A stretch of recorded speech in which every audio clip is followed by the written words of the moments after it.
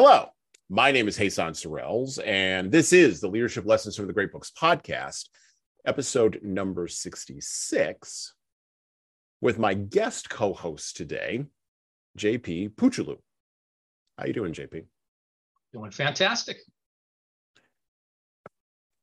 And today's book, we're going to open from Man's Search for Meaning by Viktor E. Frankl. And I quote, "When one examines the vast amount of material which has been amassed as a result of many prisoners' observations and experiences, three phases of the inmate's mental reactions to camp life become apparent. The period following his admission, the period when he is well entrenched in camp routine, and the period following his release and liberation. The symptom that characterizes the first phase is shock. Under certain conditions, shock may even precede the prisoner's formal admission to the camp. I shall give, as an example, the circumstances of my own admission. 1,500 persons had been traveling by train for several days and nights. There were 80 people in each coach. All had to lie on top of their luggage, the few remnants of their personal possessions. The carriages were so full that only the top parts of the windows were free to let in the gray of dawn. Everyone expected the train to head for some munitions factory in which we would be employed as forced labor. We did not know whether we were still in Silesia or already in Poland. The engine's whistle had an uncanny sound like a cry for help sent out in commiseration for the unhappy load which it was destined to lead into perdition. Then the train shunted, obviously nearing a main station. Suddenly a cry broke from the ranks of the anxious passengers. There was a sign, Auschwitz. Everyone's heart missed a beat at that moment. Auschwitz, the very name stood for all that was horrible. Gas chambers, crematoriums, massacres. Slowly, almost hesitatingly, the train moved on as if it wanted to spare its passengers the dreadful realization as long as possible. Auschwitz.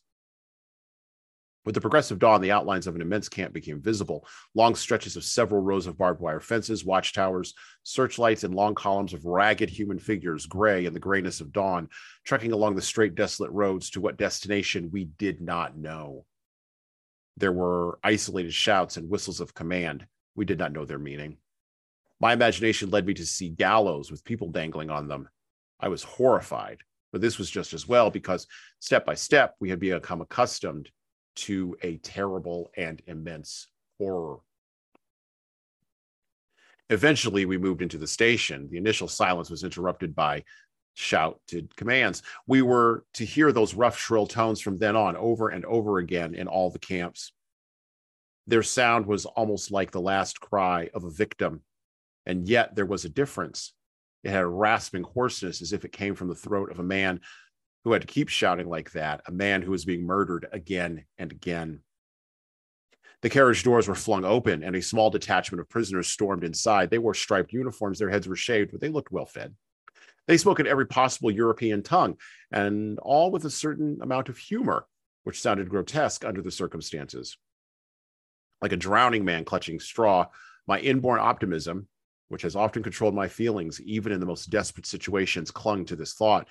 These prisoners look quite well. They seem to be in good spirits and even laugh. Who knows? I might manage to share their favorable position. In psychiatry, there is a certain condition known as delusion of reprieve. The condemned man, immediately before his execution, gets the illusion that he might be reprieved at the last minute. We too clung to shreds of hope and believed to the last moment that it would not be so bad. Just the sight of the red cheeks and round faces of those prisoners was a great encouragement. Little did we know then that they formed a specially chosen elite who for years had been the receiving squad for new transports as they rolled into the station day after day. They took charge of the new arrivals and their luggage, including scarce items and smuggled jewelry. Auschwitz must have been a strange spot in this Europe of the last years of the war.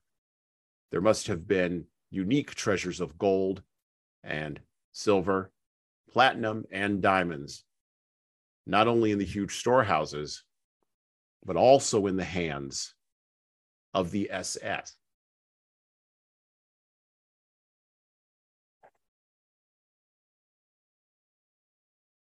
Man's Search for Meaning by Viktor Frankl ranks, possibly, in the top 5 globally of narratives that examines the fundamental nature of totalitarianism, suffering, and meaning. In my opinion, it sits right next to The Gulag Archipelago by Alexander Solzhenitsyn, The Rape of Nanking by Iris Chang, and Night by Elie Wiesel as a testament to the problems, the challenges, the failures of a nihilistic worldview when genuine, totalizing evil manifests itself in the world. Now, we've talked about the Gulag Archipelago in episode number 16, and I would encourage you to go back and listen to that episode. And Man's Search for Meaning is a complement or a bookend, right, to that study, particularly for leaders. Usually we talk about the author a little bit later on in the podcast, but I want to front load some of this so you understand what we're dealing with here today. Viktor Frankl was born in March of 1905, and he died September of 1997. So he lived throughout almost the entire 20th century. As a Jewish Austrian teenager, he started corresponding with Sigmund Freud and eventually studied medicine at the University of Vienna in 1923. In 1937, he began a private practice, but the Nazi annexation of Austria in 1938 ensured that his path would lead directly to the Theresienstadt concentration camp. Surviving the horrors of a totalitarian system designed to grind a person out of existence while also draining the last bit of will to work out of him was only one of the several degradations Frankl directly witnessed and survived to write a record of. By the way, there's some controversy with Frankl, and if you go and look up online, you will see it, about whether or not he was a collaborator with the Nazis, whether or not some of the things he did in the concentration camp around doing surgeries, which he was not qualified for, on Jewish prisoners was in itself a war crime. And there are some Jewish survivors who critiqued Frankl's description of what had happened to him in Man's Search for Meaning and found it wanting. I'll leave you to go and determine if Frankl was a fabulist or if he was something else. We are going to take him seriously, and we're going to take his search for meaning seriously. And today we're going to focus on how you get meaning by focusing on Frankl's experiences that he wrote in his own words in the concentration camps. And we're going to do that today on the podcast with a listener to the podcast. Yes, if you listen to the podcast, you too can potentially get on as a guest co-host. And we'll be unwrapping Viktor Frankl's attempt to address totalitarian evil in light of an absence of an appeal to God and transcendence, and exploring what that approach means for leaders, followers, and all of us in the West in the 21st century, with our guest today, like I said, an avid listener of the podcast, J.P. Puchulu. So J.P., after that long intro, why don't you tell the listeners a little bit about you and why you're here to talk about this book today? All right. Well, thanks for having me on, Hassan. This is, to me, it's a very important book. To me, there are two books that have really had substantial impact in my life, and this is certainly one of the two. And I like books a lot.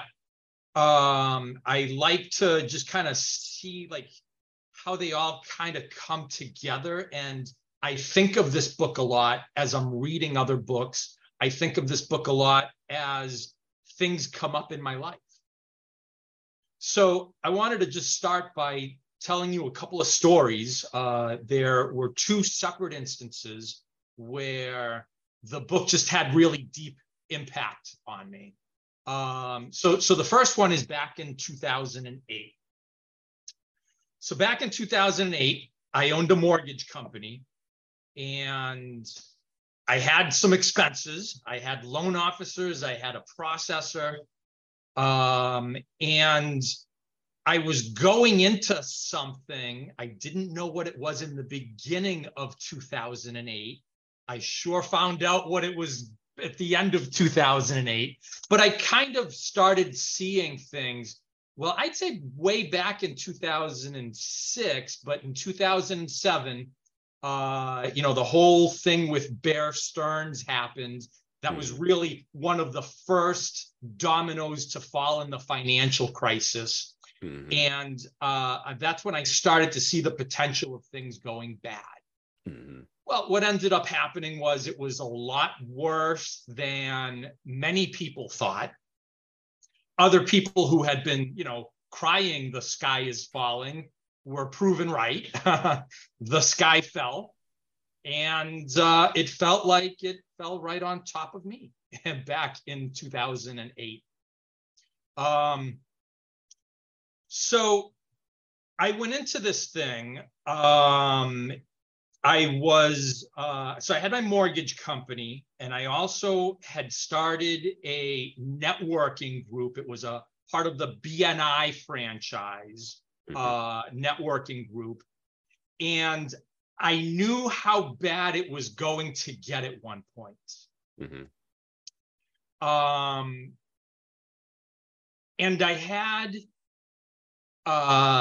this book here to bring me through that, because, again, you read this book, you read about what he had gone through, and it just brings perspective to you.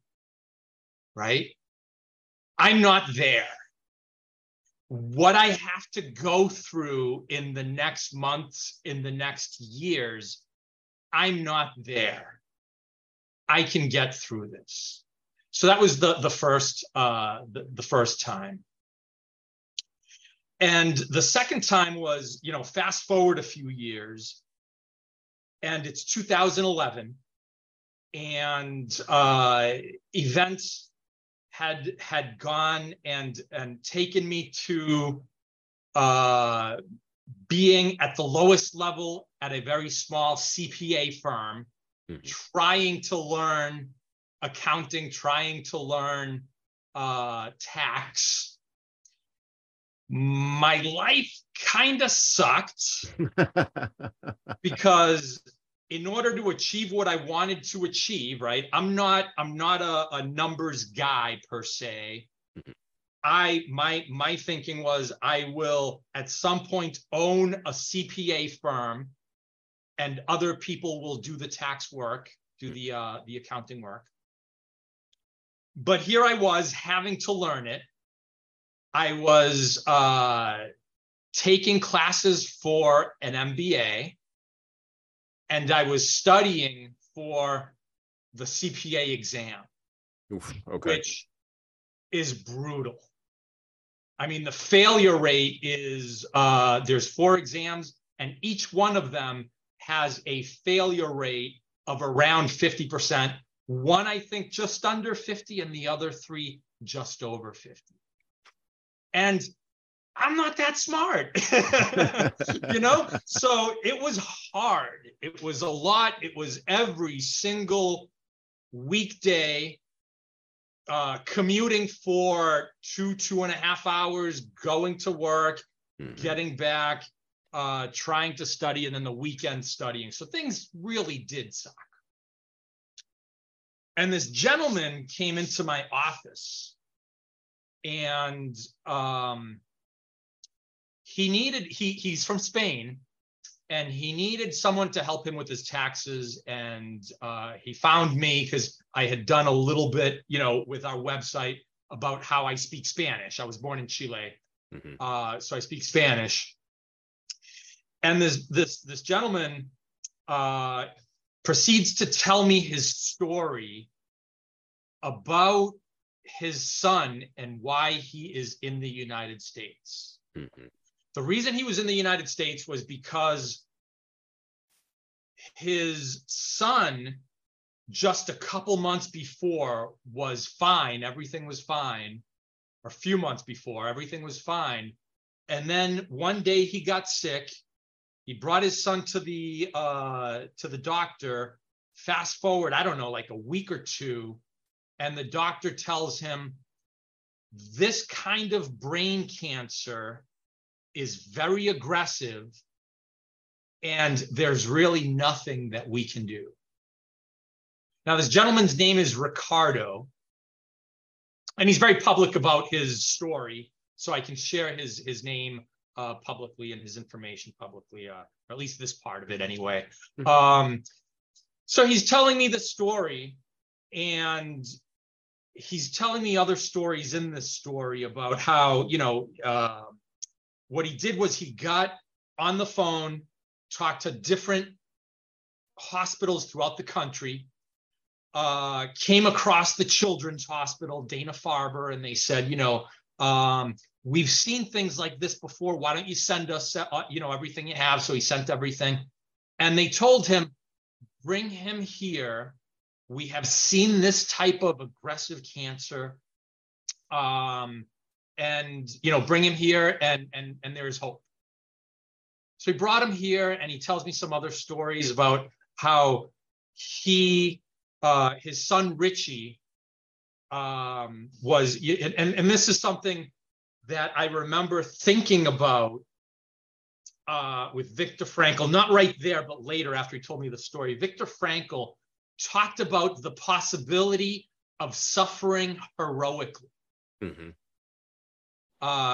It was a theme that I had back in 2008, and I wanted to suffer heroically, So he tells me the story about how his son, they went to the hospital, him and his wife, and Richie took his mother's purse, went into the bathroom, and came out with face makeup like a clown.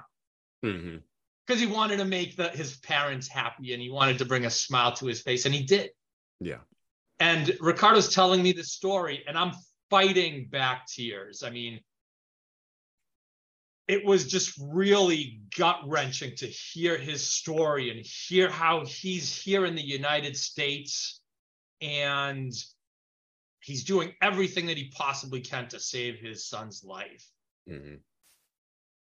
So, as I had mentioned, my life sucked for that moment in time, but that story sure did bring some perspective. So I revisited Viktor Frankl and his man's search for meaning to gain some perspective. So that is why it's on my top 2. So perspective, right? You mentioned that a couple of times in both of those stories, right? Both in the example from 2008 and the example from 2011.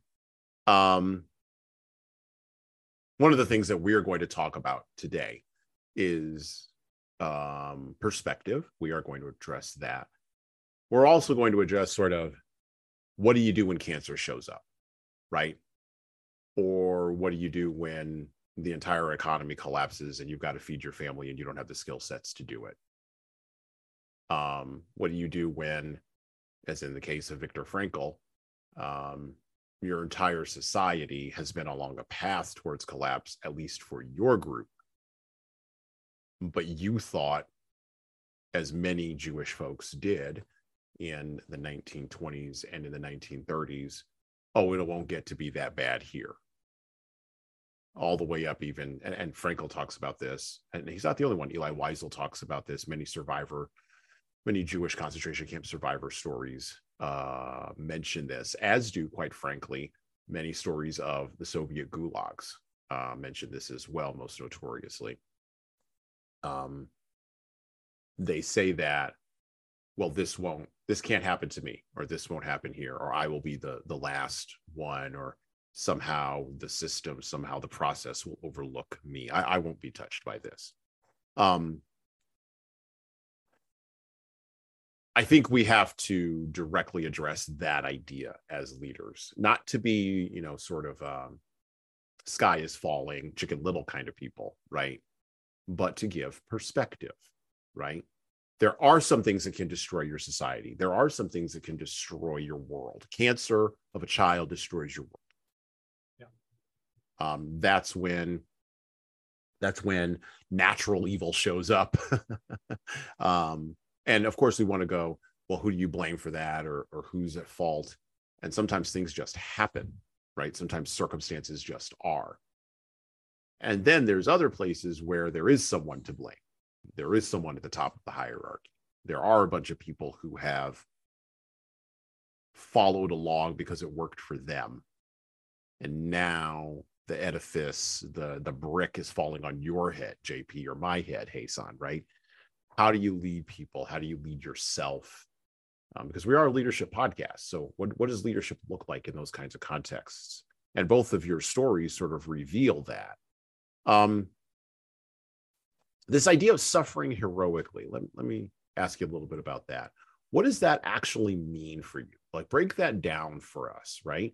Because for me, suffering heroically might mean something different. For our listeners, suffering heroically might mean something different.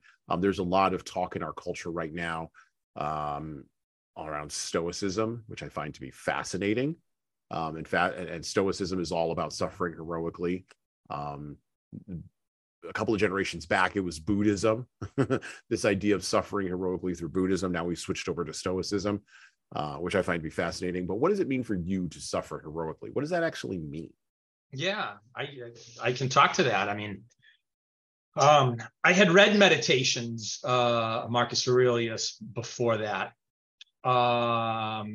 So I went into this situation determined to suffer heroically, right? Back in 2008, I was meditating at the time, so I felt just really well prepared. I think that meditation that I was doing really helped me to prepare for it, and I went into it like I was dying, like I was getting my affairs in order, right? Because I was going to have to leave my BNI group. This was a group of people I absolutely loved. There's about 35 of them. I was going to have to leave the group. And I had to tell them that I was going to leave and let them know, because they had no idea that I was going through this thing, right? So I was ready to do all that. But, how long does that last? How long can you suffer for heroically? I mean, you mentioned in the beginning of the podcast here about some people maybe judging some things that Viktor Frankl may or may not have done, right? Until you are in that situation, you cannot judge, right? There are some things that I had to do that perhaps were not, let's say they may have been in the gray area of ethics, right? Okay. Because I had to feed my family. I had 2 small kids. I had my wife, who until that point wasn't working because she was taking care of the kids. I was trying to get a job before becoming an accountant, and didn't know what I wanted to do before I decided to become an accountant. And I would go on to, was it Monster Board or something like that back then? And there would be jobs that I felt that might be a good job for me. There were multiple of them that said, we are not taking resumes from people coming from the mortgage industry at this time, because the market was flooded with us, because there were no more mortgage brokers, completely obliterated. I think 95% of them were just gone. So it was just a tough thing. So how long does that heroism last, right? I couldn't meditate anymore. I could not sit there and have it not be excruciating to just sit there with and try to get rid of my thoughts. And I didn't have any time to myself. So that heroism that I felt, it was silent. I wasn't, hey, I'm a hero. It was just, okay, I want to go into this the right way. It wasn't like that, especially toward the end, right? When you're doing things that you're not proud of, when you're doing things where you don't have any time to yourself, it just doesn't last. So again, I think that judgment there, that piece is one that I really want people to think about when they're ready to judge. I don't know if I answered your question and I went down the path that you wanted me to. Well, it's interesting that you bring up gray area and principles. I think that's interesting, and we'll get back to the book in a moment here. But I want to flesh this out a little bit because I'm a movie guy, right? So there's this great line in Braveheart where the syphilitic old man is talking to Robert the Bruce, his syphilitic father, right? And he's like, Robert Bruce is talking about how he wants to go off and follow Mel Gibson, right? And he wants to go off and be heroic, right? In that kind of way. And his father tells him, what is it? 4 generations of Bruces, I'm paraphrasing here, have passed to you land and title because they didn't go off and fight. It's easy to admire uncompromising men, but it is precisely our ability to compromise that makes us basically more principled, right? Makes us better. And when you talk about the gray area, I think about that line there, because there are people, and I'll sort of go on the opposite end of this. There are people who during COVID stuck to their principles, regardless of what you may think about where their principles came from. And let's specifically go to it. Let's go to the vaccine, right? There are people who were like, no, I'm not taking that, period, full stop. I don't care if it costs me a Wimbledon seat. I don't care if it costs me money or time. This is the thing that I'm not going to do, right? That's principle.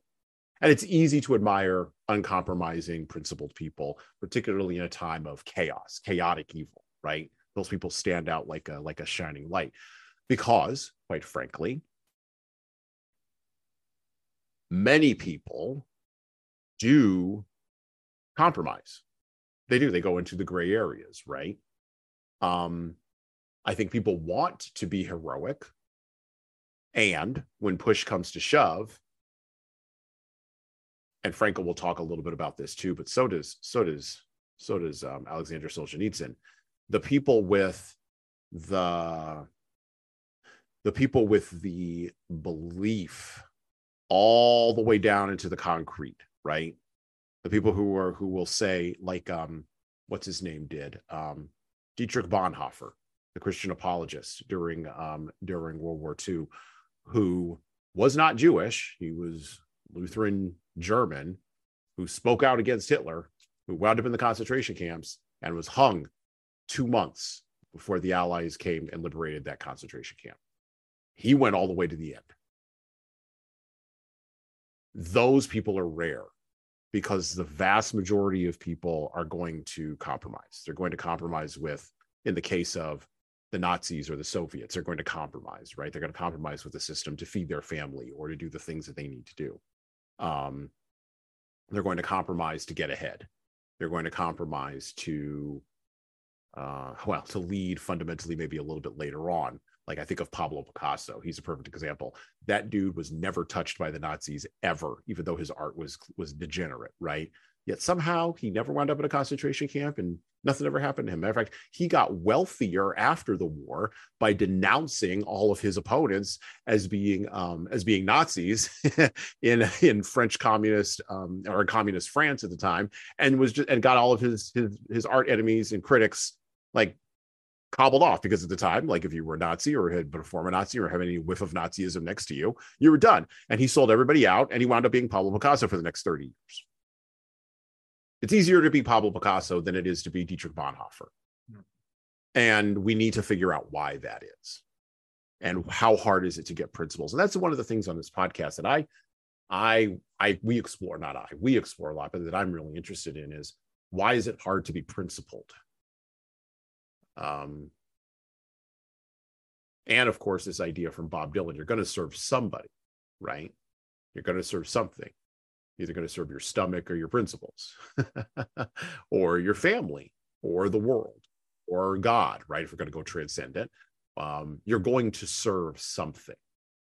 You're not going to just serve nothing. And that is also a challenge that Frankl puts forth to us in the book. So there's some ideas there that we're going to get into in the podcast. And we'll circle back to that principles idea, because that is at the core, I think, of suffering heroically. I also think it's at the core of a lot of what's happening right now with stoicism in our culture, because people are looking for those principles. People are looking for that thing that's rock solid all the way down, because we've done a really good job of scrubbing Christianity from our public square, at least in a structural way, in the West in particular, and in the the West in general, in the United States in particular. Now, whether that's a good thing or a bad thing, we can have that discussion, and many people do. But we've done a really good job of moving that away, and that vacuum is now being filled up, or has been filled up for quite some time, by other things. And Stoicism is just the latest thing. I remember in the early 21st century, the new atheists, right? Christopher Hitchens and Richard Dawkins and all those guys, they were going to build us a new world too. And then Christopher Hitchens died with all of his principles intact too. Back to the book. Back to Man's Search for Meaning by Viktor Frankl. By the way, I always mention this in close to the beginning. So the edition that we are reading, my edition is probably different from JP's. It's probably different than yours. There's been over 100 million different printings of this book. So you've probably got a version that's different than the one that I have. But it was first published in Austria in 1946. And this translation that I am reading was first published by Beacon Press in 1959. So this is actually pretty fairly close to, I think, the original publication, not I think, but to the original publication. It was published under the auspices of, and I thought this was very interesting, I actually underlined it in my copy. Beacon Press books are published under the auspices of the Unitarian Universalist Association, which, if you know anything about the Unitarians, that should probably not surprise you. Okay, that they would publish this. But back to the book, back to my edition, the Washington Square Press edition, published in 1959, of Viktor Frankl's Man's Search for Meaning. And I quote, "Because of the high degree of undernourishment which the prisoners suffered, it was natural that the desire for food was the major primitive instinct around which a mental life centered. Let us observe the majority of prisoners when they happened to work near each other and were, for once, not closely watched. They would immediately start discussing food. One fellow would ask another working next to him in the ditch what his favorite dishes were. Then they would exchange recipes and plan the menu for the day when they would have a reunion, the day in a distant future when they would be liberated and return home. They would go on and on, picturing it all in detail, until suddenly a warning was passed down the trench, usually in the form of a special password or number. The guard is coming. I always regarded the discussions about food as dangerous. Is it not wrong to provoke the organism with such detailed and effective pictures of delicacies when it has somehow managed to adapt itself to extremely small rations and low calories? Though it may afford a momentary psychological relief, it is an illusion which physiologically surely must not be without danger. During the later part of our imprisonment, the daily ration, consisting of a very watery soup given out once daily, and the usual small bread ration. In addition to that, there was the so-called extra allowance, consisting of 3/4 of an ounce of margarine, or of a slice of poor quality sausage, or of a little piece of cheese, or a bit of synthetic honey, or a spoonful of watery jam, varying daily. In calories, this diet was absolutely inadequate, especially taking into consideration our heavy manual work and our constant exposure to the cold in inadequate clothing. The sick, who were under quote-unquote special care, that is, those who were allowed to lie in their huts instead of leaving the camp for work, were even worse off. When the last layers of subcutaneous fat had vanished, we looked like skeletons disguised with skin and rags. We could watch our bodies beginning to devour themselves. The organism digested its own protein and the muscles disappeared. Then the body had no powers of resistance left. One after another, the members of the little community in our hut died. Each of us would calculate with fair accuracy whose turn would be next and when his own would come. After many observations, we knew the symptoms well, which made the correctness of our prognosis quite certain. He won't last long, or this is the next one, we whispered to each other. And when, during our daily search for lice, we saw our own naked bodies in the evening, we thought alike, this body here, my body, is really a corpse already. What has become of me? I am but a small portion of a great mass of human flesh. of a mass behind barbed wire, crowded into a few earthen huts, a mass of which daily a certain portion begins to rot because it has now become lifeless. I mentioned above how unavoidable were the thoughts about food and favorite dishes which forced themselves into the consciousness of the prisoner whenever he had a moment to spare. Perhaps it can be understood then that even the strongest of us was longing for the time when he would have a fairly good food again, not for the sake of good food itself, but for the sake of knowing that the subhuman existence which had made us unable to think of anything other than food would at last cease. Those who had not gone through a similar experience can hardly conceive of the soul-destroying mental conflict and clashes of willpower which a famished man experiences. They can hardly grasp what it means to stand digging in a trench, listening only for the sirens to announce 9:30 or 10 a.m., the half-hour lunch interval, when bread would be rationed out as long as it was still available, repeatedly asking the foreman, if he wasn't a disagreeable fellow, what the time was, and tenderly touching a piece of bread in one's coat pocket. First stroking it with frozen gloveless fingers, then breaking off a crumb and putting it in one's mouth, and finally, with the last bit of willpower, pocketing it again, having promised oneself that morning to hold out till afternoon. We could hold endless debates on the sense or nonsense of certain methods of dealing with the small bread ration, which was given out only once daily during the latter part of our confinement. There were two schools of thought. One was in favor of eating up the ration immediately. This had the twofold advantage of satisfying the worst hunger pangs for a very short time, at least once a day, and of safeguarding against possible theft or loss of the ration. The second group, which held with dividing the ration up, used different arguments. I finally joined their ranks. The most ghastly moment of the 24 hours of camp life was the awakening, when at a still nocturnal hour, the three shrill blows of a whistle tore us pitilessly from our exhausted sleep and from the longing in our dreams. We then began the tussle with our wet shoes, into which we could scarcely force our feet, which were sore and swollen with edema. And there were the usual moans and groans about petty troubles, such as the snapping of wires which replaced shoelaces. One morning, I heard someone whom I knew to be brave and dignified cry like a child because he finally had to go to the snowy marching grounds in his bare feet, as his shoes were too shrunken for him to wear. In those ghastly minutes, I found a little bit of comfort, a small piece of bread, which I drew out of my pocket and munched with absorbed delight.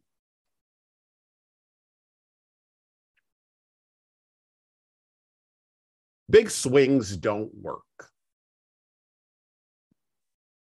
If you want to really knock over a civilization or a culture or even a family or even an individual, if you want to knock them over, if you really want to grind them down, and sociopaths and narcissists know this. So do good people, but they don't want to acknowledge it because they're good. If you really want to grind someone down, if you really want to destroy another human being, smash mouth incrementalism is the best way to go. Big swings don't work. It's the small everyday grind on a human being that turns human spirit into human dust. And by the way, we don't have to be in a concentration camp to see this. I could talk to an undercover police officer about child sex trafficking. I could talk to a person, and I have in my time, about addiction to drugs. How first you start off with pills or maybe a little alcohol, and then later on you're down the road with heroin or meth. And you don't really quite know how you got there.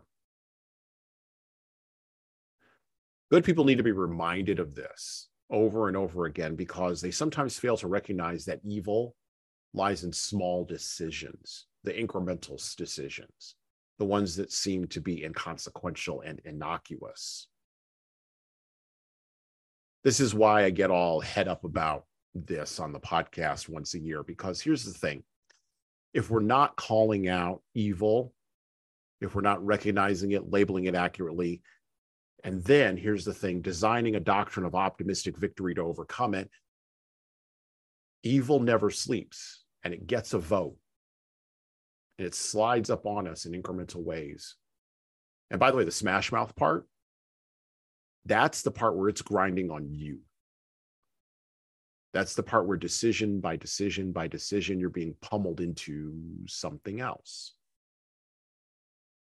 In that section that we were reading, Frankl was talking about food, right? But then at the end of it, he didn't even have enough human compassion left because it had all been ground out of him. He didn't have the human compassion to go and comfort somebody whose feet were swollen from edema and now is probably going to die. That's smash mouth incrementalism. That's grinding people down in the pursuit of totalitarian goals. Leaders have to take the long view on stuff like this, I think. And they have to be hyper aware of the small things.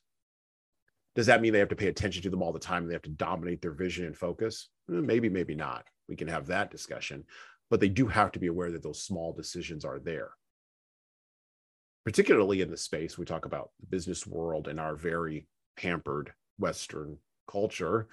Am I making the right ethical decision right now? Am I doing the most ethical thing right now?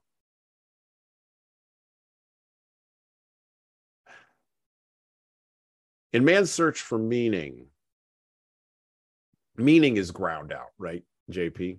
Meaning is ground out. We see this in that little piece there. What struck you most about this, and how do people solve the meaning problem in the 21st century? Because that is the crisis that we are in right now in the West. I 100% believe that we are in a crisis of meaning. Yeah. And this goes beyond politics. This goes beyond religious structures. This goes beyond all of that. This goes beyond culture, even. Whether or not I like Taylor Swift, okay, like whatever. Like that's an irrelevant conversation. The relevant conversation is one of meaning. And how do we find it? How do we pass it along? By the way, in incremental ways to other people. How do we do that? What does Frankl have to say to us from this book for us now in our very sophisticated, very outre 21st century? Where, by the way, we arrogantly believe that we've overcome all that. That we're somehow better human beings than the ones that were in the 20th century. And by the way, I see this arrogance all over the place. It's kind of shocking, actually. So how do we wrest meaning from all of that? Yeah, well, I don't know. I mean, from my perspective, I've always had a sense of meaning. Ever since I was a little kid, I had that, right? Even through 2008 and all that period, I had something that, of course, I had to, feed my family, a roof over their head. And that's meaning in itself, isn't it? Yes, I would agree with that. Yeah. I think that those impulses are in us, both as men and women, and by the way, you're going to have the same impulse if you have children or if you don't have children. Like, let's be real here. But I think those are inbuilt into the structure of reality for us as human beings. So yes, I think they provide meaning. I think they're just the beginning of it. But yeah. So there's a baseline, if you've got something, like Ricardo in the story that I told, Ricardo had like this incredible sense of meaning that evolved, right? Because first it was to save his son. Right. Then he started a cancer foundation. Mm-hmm. And that's what he's up to now. And he's started not only a cancer foundation, but also a company that brings biotech companies from all over the world to the United States and collaborates with them and helps them. Mm-hmm. So there's his meaning, right? I think that here in 2023, meaning is actually easy. It's so easy to find it. There's so much to do. You look at society and there is so much division, and we are now at a place where it's a diverging path, and we're either going down the road of, dystopian, nightmares, or we're going to fix it. I think in the next few years, as time goes by, we're going to see more and more that we are down one path or the other. So you talk about meaning, it's there, it's easy. Okay. If it's there and it's easy, I'm going to push back on this. Then why are so many people struggling to find it?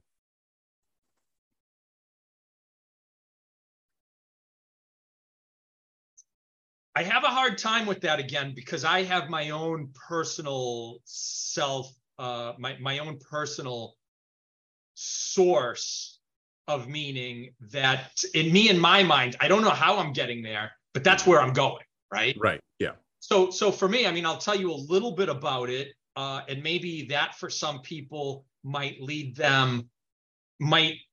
bring up some ideas of how they can find meaning for themselves. But I'll tell you what, some of the things that I'm a part of. Back in, what was it, 2017, I had read the book Conscious Capitalism. Mm-hmm. Yep. Very impactful. I mean, it was, I think I read it actually 2016. Very impactful. Maybe that's 3 or 4 in my list of impactful books. And I saw, I thought about how, okay, that's what needs to change. That's certainly one of the components that needs to change. Just the way that capitalism works right now. It is predatory. It has been since the day of Adam Smith, right? Wealth of Nations. It was predatory forever, right? And it turned into something that Adam Smith did not intend. He intended something completely different. So I thought about it a lot. And one day I am, searching the web, looking around, and I come across Conscious Capitalism as an organization. I'm like, oh my goodness, I didn't know this was an organization. So I'm looking further and I find out, oh, wow, there's a chapter in Boston. And then I'm looking through the Boston chapter of Conscious Capitalism, and I see in a couple of the pictures, a good friend of mine. I had no idea. So that's when I got involved with Conscious Capitalism. 2017 is when I started. I was one of the founding members, and I've been involved ever since. So that's one place where there is just you can find meaning by getting yourself involved in that particular group and helping out, right? There's millions of groups out there. Another one that I am involved with is the World Ethics Organization. The World Ethics Organization, I've been asked to join their board of directors, and I have said yes. So we're going through that process. And the idea there is there are all these organizations that want to be ethical, or that are just underneath this ethical framework, that are already trying to build their ethical framework. Well, the World Ethics Organization wants to bring all of those organizations and those subject matter experts and those individuals together to collaborate under what we call the ecosystem for ethics. Now, that to me, you've got Conscious Capitalism. That is one of those pillars that have to hold up whatever this new society is, right? Ethics is another one.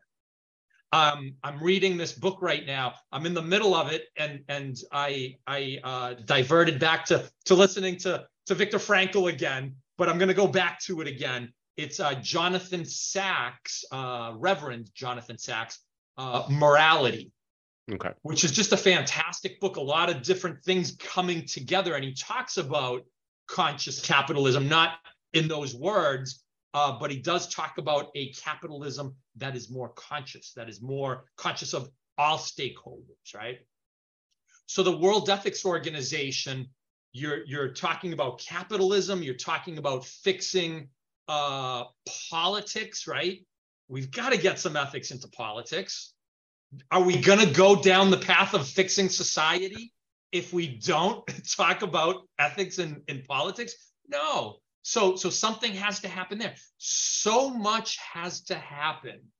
And for anybody searching for meaning, it's out there. There's another group that I'm getting into, getting involved with, that I think is this third pillar, very important pillar. It is called the Institute for Cultural Evolution.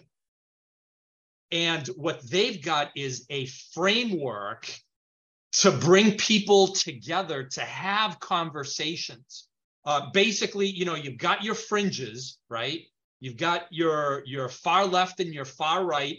And yeah, initially they're not going to come together, but you bring the center of the people that are outside these fringes together to at least start having conversations and have mutual respect. Well, what the Institute for Cultural Evolution has done is they've developed a framework for that, where they've divided it up into 4 different factions. And the idea is that they come together, have conversations, and acknowledge the positives that they bring to the table, but at the same time, acknowledge the pathologies that are part of the faction that they've created, this tribe that has been created, in order to just start having these discussions. So from my perspective, these are the 3 organizations that I want to get involved with. I see a collaboration. I want to bring them together in a collaboration. And I think that it's at least one of the things that have to take place in order for us to go down that right path. So meaning, it's abundant. And you mentioned that, and those are 3 great organizations, and we'll have links to all of those places where you can go check out all these organizations in the show notes below this podcast episode, and it's released, so you can go check that out. The thing that undergirds that, though, is that, and you actually opened by saying this, you've always had a sense that there was something there, right? I wonder if the people who are struggling to find meaning, some of whom are leaders, by the way, who have risen very highly in organizational structures, I wonder if that thing that you always had inside of you, they never had cultivated or fostered. That's my first thought, right? And so just like an executive who has the classic midlife crisis and goes buys a car, right? Or does other maybe potentially unethical things. Maybe in the West, what we're having right now at a cultural level, and it kind of struck me when you were talking, maybe we're in the midst of a midlife crisis, and maybe not necessarily the West overall, in the United States in particular, in the middle of a midlife crisis. You talk about, so that's one idea that jumps off there. The other thing is, you're right. I think we do have to pick divergent paths. And actually, I did a shorts episode about this a couple of weeks ago. I think we've made a decision on which path we're going to go. Well, some of us have and some of us haven't, though, right? No. I think the 51% have made the decision. Yeah. But it's not anything that's going to show up on Facebook. It's not anything that's going to show up on social media. It's not even going to show up in our voting patterns or who we pick for president, because those are all, or Congress or whoever. Politics, those sort of structures are lagging indicators. They're lagging indicators. So they're going to be lagging for a while, but I think that's going to be done first. Well, I think the work has already started to being done, but I think because of that work, a decision has already been made. Okay. And I sense, and this is something else that I want leaders to be aware of, I sense a shift in the cultural zeitgeist. 51% have made a decision. And I was actually talking with somebody about this the other day. 51% of people in America have made a decision. This is not me in my bubble in Texas. This ain't it. I go to other places in Texas. I talk to other people. This ain't my bubble in Texas. This ain't even my bubble in social media, what I may be looking at. It ain't that. I think that in the United States, there's something subtle that's moved. we made a decision. And I don't think it's a decision where, I don't think the divergence was, are we going to be dystopian, or are we going to Blade Runner or Star Trek? Yeah. I don't think it's that. I think the divergence is, are we going to have a republic that allows us to maybe potentially get to Star Trek? Or are we going to have something that's a little more authoritarian that leads us to the potential of Blade Runner? I think that decision was far more subtle than that. And I also think that it's happening at multiple levels and multiple spaces in our culture right now. And this is how the United States kind of works. You know, we sort of talk about being, you know, born in Chile. I talk to people who were from Canada, right, or who are from other countries, and they look at us in the United States and they're like, you have 315 million people there. How does anything happen? Like, well, here's how things happen in the United States. We yell at each other about something for about 10 or 15 years, hit each other in the face. And then weirdly, somebody calls time, although nobody has a name for that. And usually it's not the president or a congressman or some celebrity that you've heard of. It's just people just randomly call time. And then we all just sort of drift in one direction because we make a decision and we just drift that way. And we pull the other folks with us. So that's the second thing. I think the people who have always had a sense of meaning are going to do better there. And I think they are pulling us in a particular direction. But they had to coalesce first, right? And then the other idea there, which I think is interesting, which I find interesting in what you were saying, is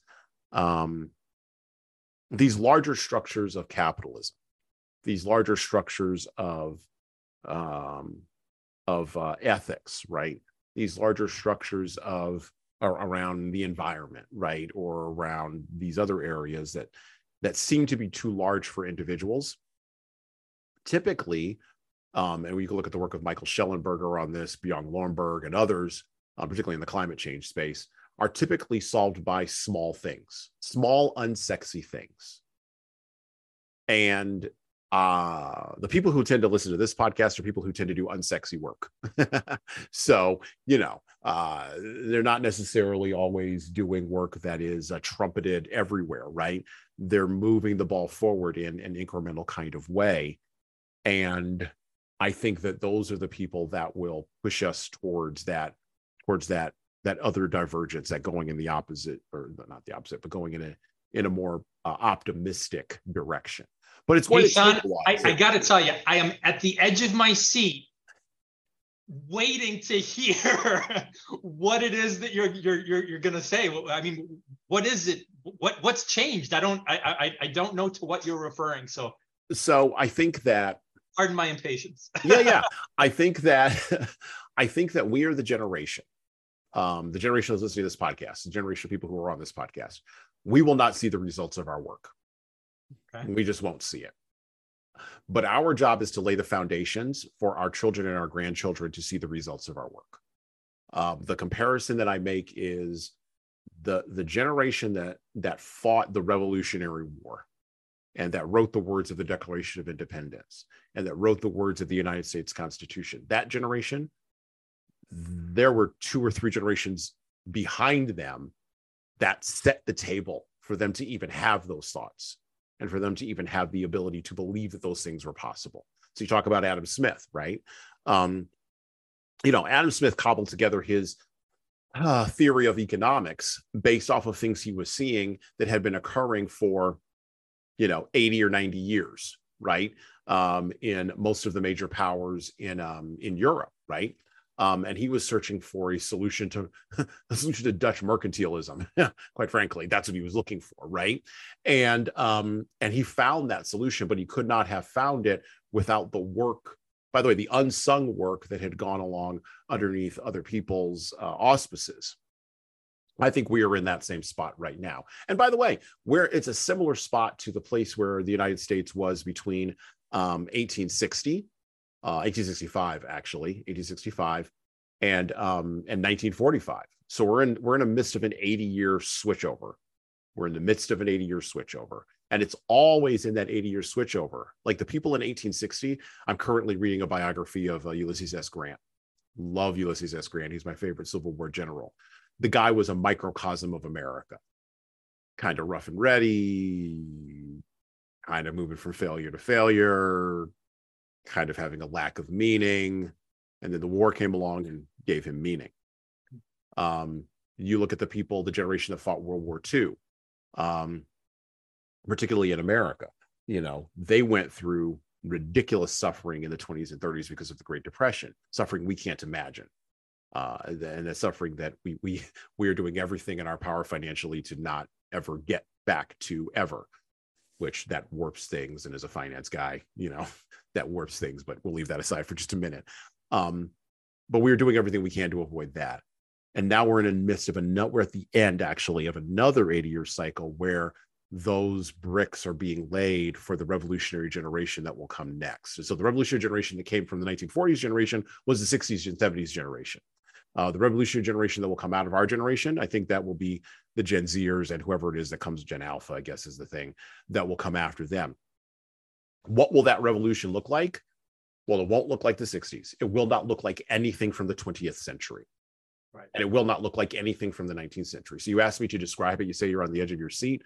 I frame it as a third turning. But it's going to be different.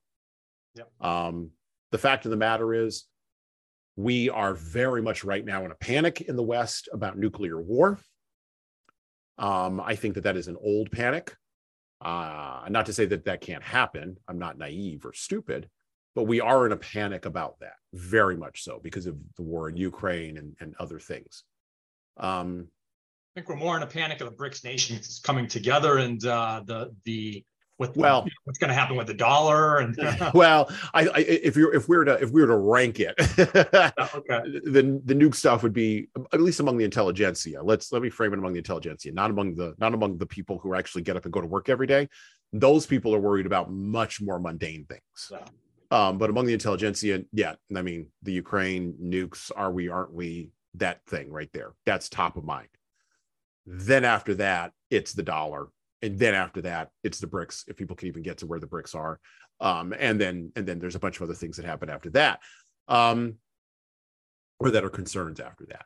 I'm not dismissing it. I just think my order might be a little bit different than yours. Yeah.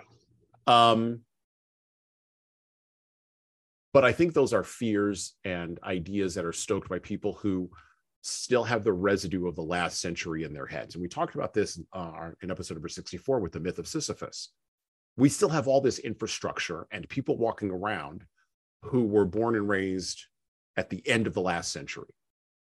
I was talking with my wife about this the other day. I've got a 6-year-old boy. He's the tail end of the first generation that will have zero emotional connection to World War II in any kind of meaningful way at all. It will be as history to him as the Civil War is to me. It'll be interesting, but not particularly relevant to his real lived life. And so we're laying the foundational bricks for my 6-year-old. That's what we're doing. And we had to decide which path are we going to go on? Which set of civilizational bricks are we going to lay? And I think a decision has been made. I think we're going to the more Star Trek future, but I think it's going to be a while before we get there. And that's fine. It's just going to be a while, and we have to go that way, right? And we have to dismantle all of the old stuff of the 20th century. We still have a lot of dismantling to do, and then reassembling. And this is where I depart from folks who are more deconstructionist in their pursuit, where the many of the postmoderns, and we are at the end of postmodern nihilism, by the way, too. I think that's collapsing too, because postmodern nihilism just deconstructs, but it doesn't create. Mm-hmm. And we've done enough of that.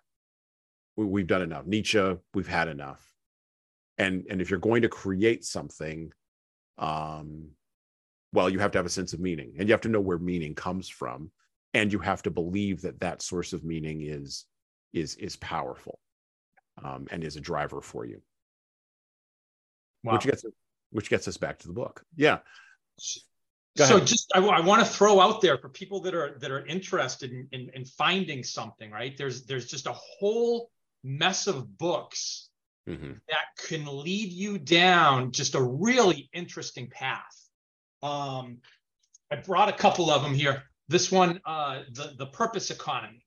Mm-hmm. So this is a fantastic book about how millennials in Gen Z, when they go into work now, they're looking for meaning. Mm-hmm. So Yep. if you're a leader and you want to attract millennials and Gen Zers, you've got to help them find some sort of meaning in what they do on a day-to-day basis. So that's a wonderful book. Another one is Tribes by Seth Godin. Mm-hmm. And the idea there is that there are all these tribes everywhere. All over the internet is just filled with all these tribes looking for people to lead them. So what it means to me is, you look at conscious capitalism, you look at the World Ethics Organization, Institute for Cultural Evolution, they all have leaders, but they all need to be led as well to what is the next step. Mm-hmm. Right? And that's where I see the potential for those three organizations coming together to do something that I think will be pretty awesome, something I've been working on. So again, there's just a lot of things out there. I haven't thought about it in the perspective that you just brought out and that you just laid out. And I really like it a lot because it's a really positive message, because to me, in my mind, I've seen this divergence where it's kind of like we're going down both paths. And at some point, we're going to have to loop around one of them. Right? Well, and I think that's part of the giant cultural tussle that we do in the United States.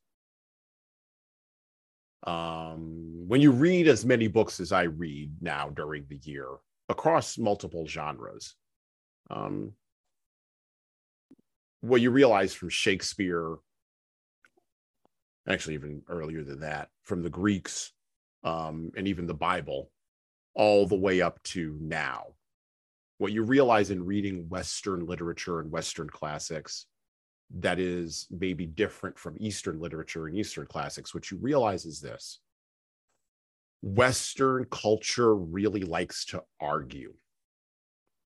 Case in point, I talked about this actually on the podcast a couple episodes ago with Tom Libby, episode number 62, 61 or 62. As Tom kind of brought this up with me, and it kind of makes sense. In the 15th century, 14th century, the Ottoman Empire was going to try to basically overthrow Vienna. And if they had, the majority of Western Europe probably would have been under the Muslim Caliphate, which would have shifted Western culture dramatically.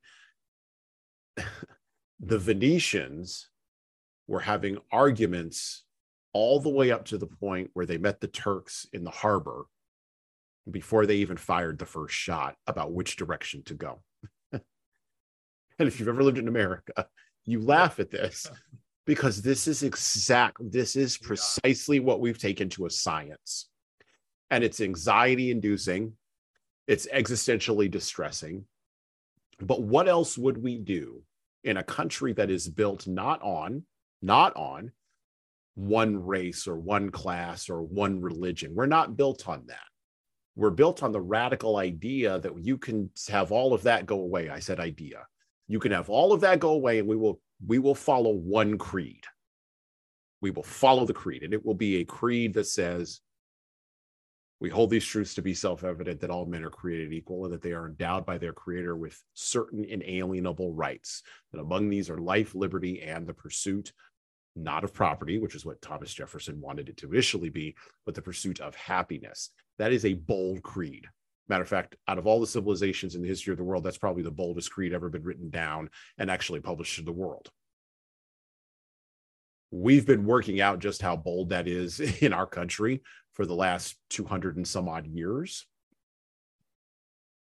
And I don't think we're done with the experiment of working that out yet. But built into that is the Western tendency to argue all the way up to the point of apocalypse. And then to be like, oh, now we're fine. We're going to go in this other direction here. Now we're going to go chase that unicorn over there. And if you're watching this from the outside, and I have a lot of international listeners. I have listeners from India. You mentioned the BRICS. I have a ton of listeners from India. I have a ton of listeners from Brazil. If you're watching this from the outside and you're confused, I just sort of explained it as best I possibly can to you, what it's like to live inside of the house known as the United States of America. Yeah.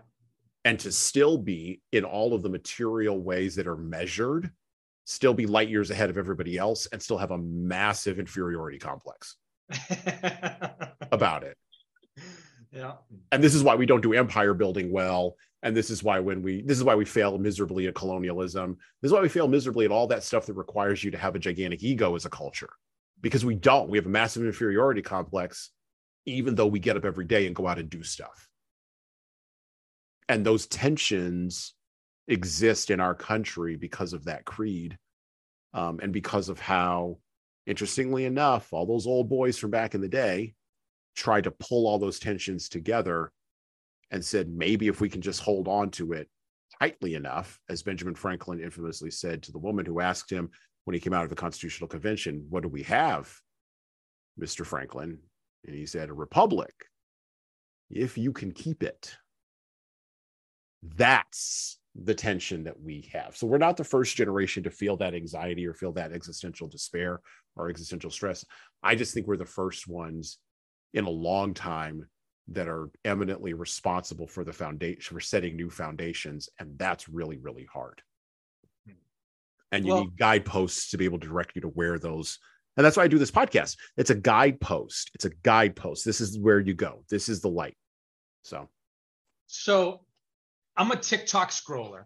Oh, I don't go on TikTok. That's a neighborhood I don't go to.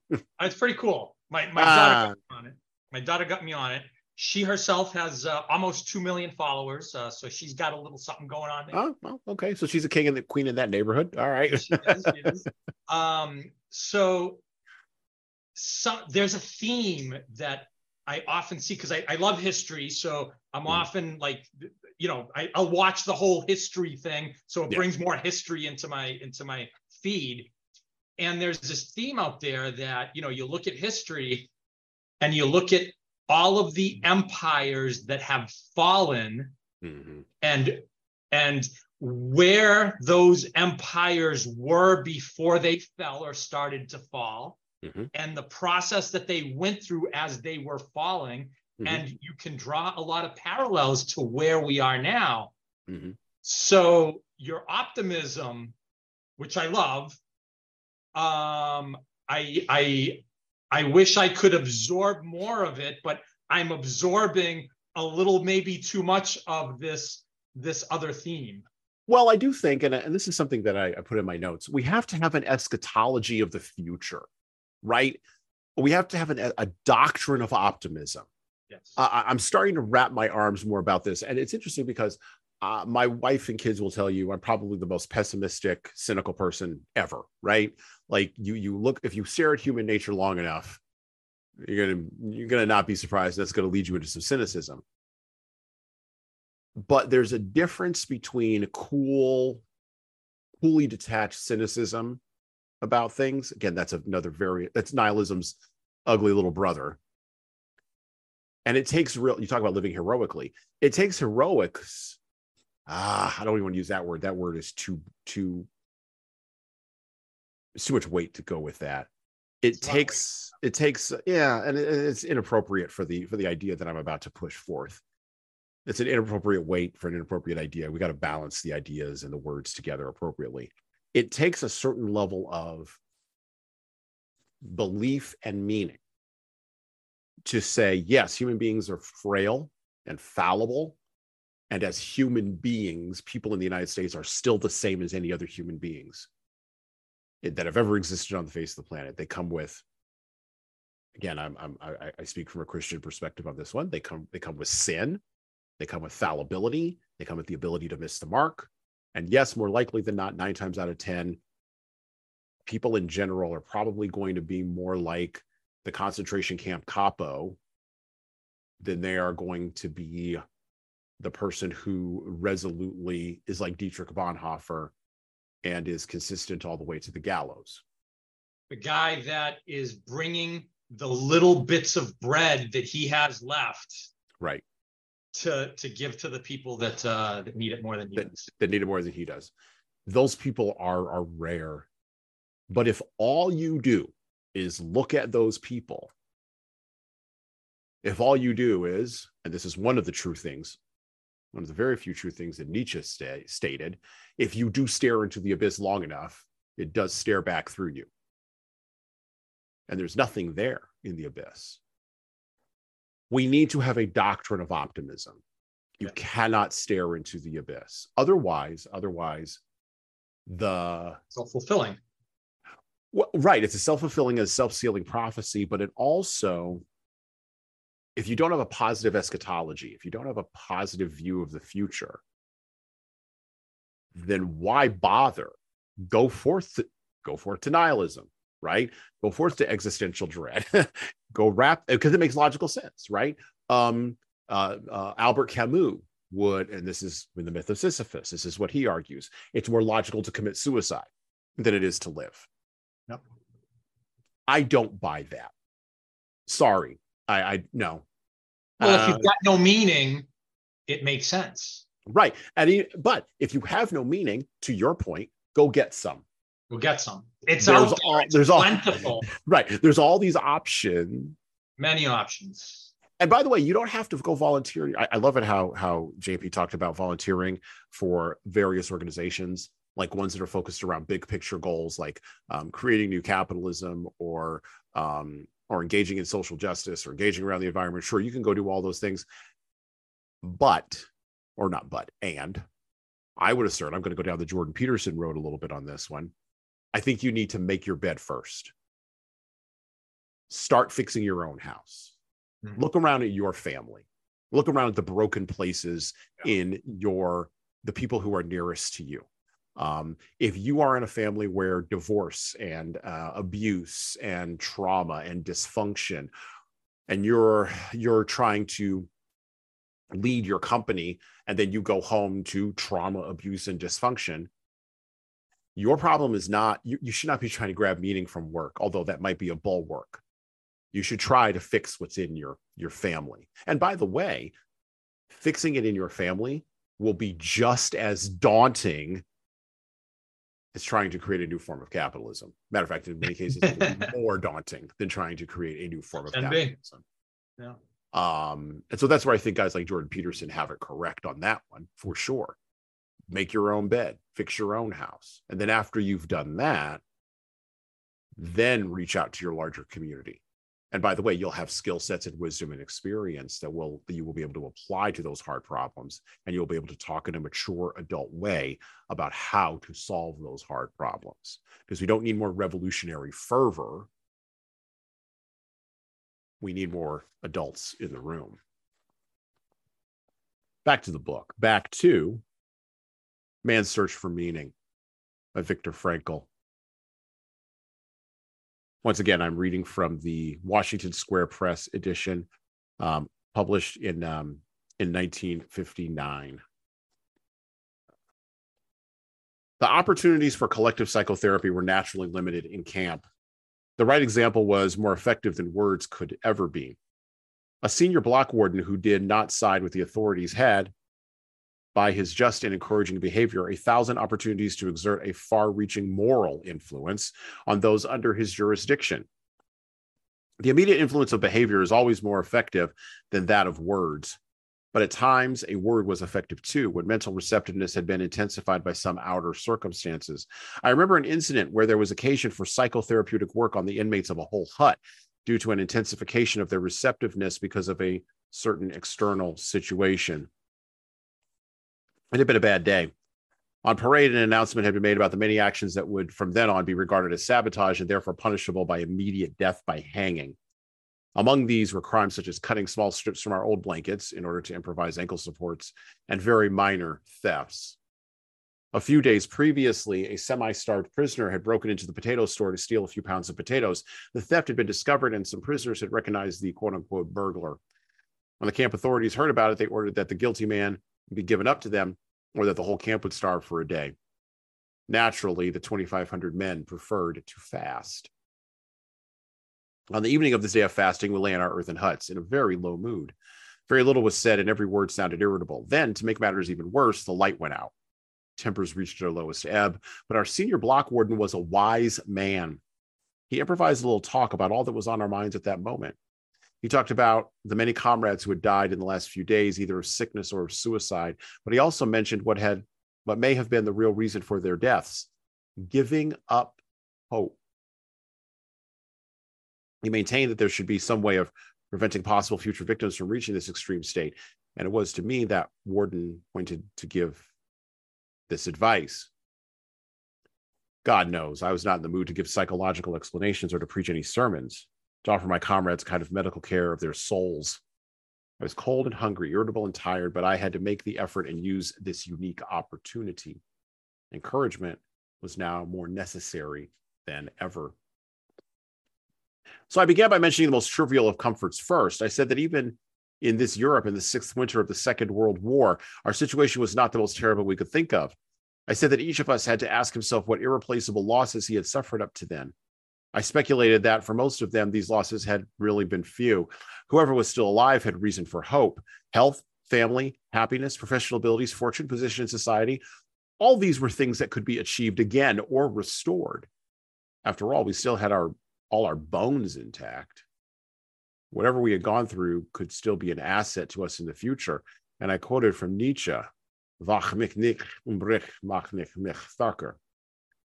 which does not kill me makes me stronger. Then I spoke about the future. I said that to the impartial, the future must seem hopeless. I agreed that each of us could guess for himself how small were his chances of survival. I told them that although there was still no typhus epidemic in the camp, I estimated my own chances at about 1 in 20. But I also told them that in spite of this, I had no intention of losing hope and giving up. And no man knew what the future would bring, much less the next hour. Even if we could not expect any sensational military events in the next few days, who knew better than we, with our experience of camps, how great chances sometimes opened up, quite suddenly, at least for the individual. For instance, one might be attached unexpectedly to a special group with exceptionally good working conditions, for this was the kind of thing which constituted the luck of the prisoners.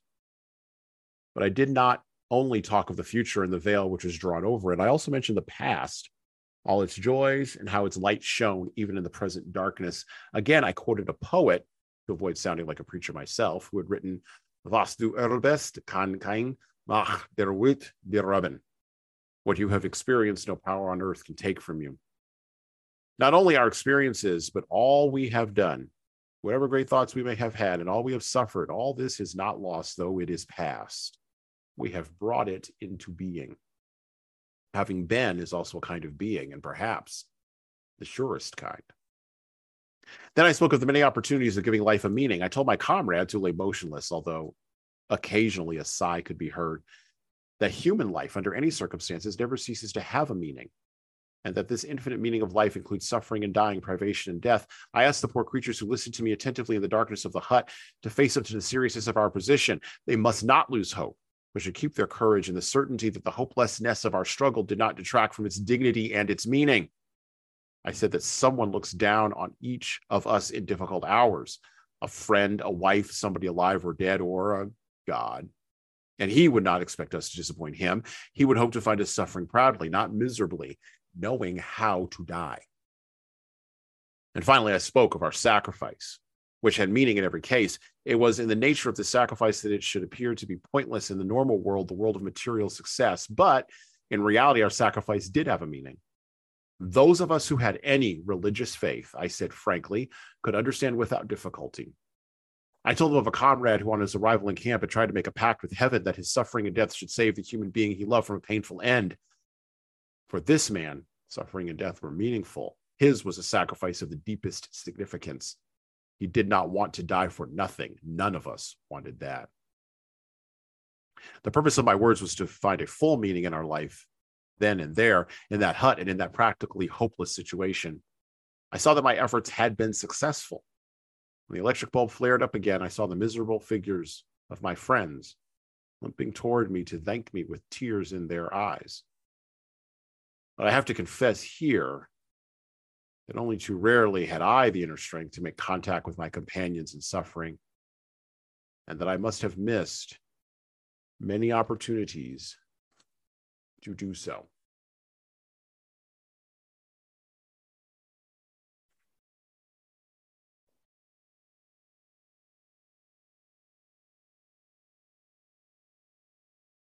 In that little passage there, Frankl notes the same sort of paradigm for meaning in the Nazi concentration camps that Alexander Solzhenitsyn noted in the Soviet gulags. And I mentioned this before, but not in this way. Solzhenitsyn pointed out that people who were atheistic and people who were religious sometimes switched ideologies in the gulags. And I think Frankl would agree the same thing happened in the camps. But the ones that survived the longest, and Solzhenitsyn points out an example in the Gulag Archipelago of a woman who was part of the kulaks, right? The people who were middle class in Russia who were just trying to build something and not be a serf. They were the ones that Lenin came for first, that the communist system sought to grind down first. And the woman Solzhenitsyn mentioned, she got locked up in the gulag, and the prisoner, or not the prisoner, the guards there mocked her because the guards came from a different class than she did. And they basically said, you know, we're going to kill you because you thought you were something that you weren't. And now we are in charge and you are not. And she said to them, according to Solzhenitsyn's rendering of the story, what do I care about that? I have to go to God, not you. That, of course, caused the guards to pull up short. Frankl mentioned something very similar when he talks about the person who made a deal with heaven. We need the transcendent in our lives. We need something beyond the material. We need something beyond the emotional. We need a framework for the transcendent. One of the things we were going to have to rebuild in the 21st century, that was wrecked totally in the 20th century, was a framework for transcendence. That framework, I do not fundamentally believe, will come from psychedelics or from music. I believe those things can support maybe a framework for the transcendent, but they are not the framework in and of itself. They're kind of like the tiles on the roof. They're helpful, don't get me wrong, but they're still the tiles. If you take out the 2x6 beams, those tiles are still going to fall down. We did a really good job in the 20th century of yanking out all the 2x6 beams. And this is why we're in a meaning crisis that we're in, I think, in the 21st century. But there are pockets where people are waking up to this and are trying to put those 2x6 beams back into the roof, back into the structure of belief, the framework of meaning. Does my transcendent have to be your transcendent? No, but you better believe in something. The atheist, Christopher Hitchens, did a series of debates back in the early 2000s with the theologian Doug Wilson. I would encourage you to go check those out on YouTube. And if JP hasn't seen them, he should go check those out too. They're really very good. And Hitchens often said that Doug Wilson, back when people could actually debate and be disagreeable without disagreeing, or disagree without being disagreeable, he said that Doug Wilson was the only one who ever scared him, because Doug knew all of his arguments and all the religious ones too, and would put him to task every time. We need to have the debate between something and nothing, but at the end of the day, I am a partisan for something. Leaders, I think, need to investigate the nature of religious meaning. And yes, religion does tie to the transcendent, and religion just means the structure you put around the transcendent. So your transcendent can be an emotion, but you're going to put structure around that. That's going to be your religion. But of course, this word comes loaded, right, with metaphysical meaning and things that people reject. And leaders get really, really hinky when you talk about religious meaning, But I would assert that if we're talking about ESG scores, it's just religion around something transcendent. So JP, I think this is a place where you and I are going to tussle a little bit as we turn around the corner, and that's okay. I think we should on this one. What are your thoughts about the impacts of religious belief on suffering? Well, let me start by sharing just a quick story of little JP in the third grade. All right. First, second, and third grade, I went to Catholic school. Mm-hmm. And we had to go to church every day. That was part of the whole Catholic school thing, right? Yep. And I remember sitting there, and there was some discussion. I don't know if the discussion was going on about hell at that time, but I remember just sitting there having these thoughts, my mind wandering, mm-hmm. and just kind of getting mad.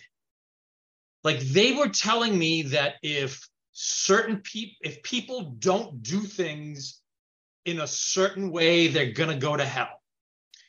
And I had a problem with this. There were these two kids in my grade. I didn't like them. We didn't get along or anything like that. But their relationship struck me because they were cousins. And one of them had a mother and father. The other one was an orphan.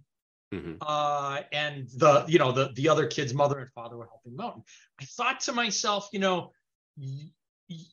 having in my mind a discussion with whoever, maybe the priest or something like that, just in my mind, you're going to tell me that me, who has this, loving family, loving parents, loving brothers, if I do something wrong, I'm at the same par as this classmate of mine who has no family, who's got all of this drama in his life. And you're going to tell me that me doing something wrong is the same as that person doing something wrong? I don't buy it. So I just remember this discussion in my head at the age of 8. Mm-hmm. Now, fast forward a few years, quite a few actually. The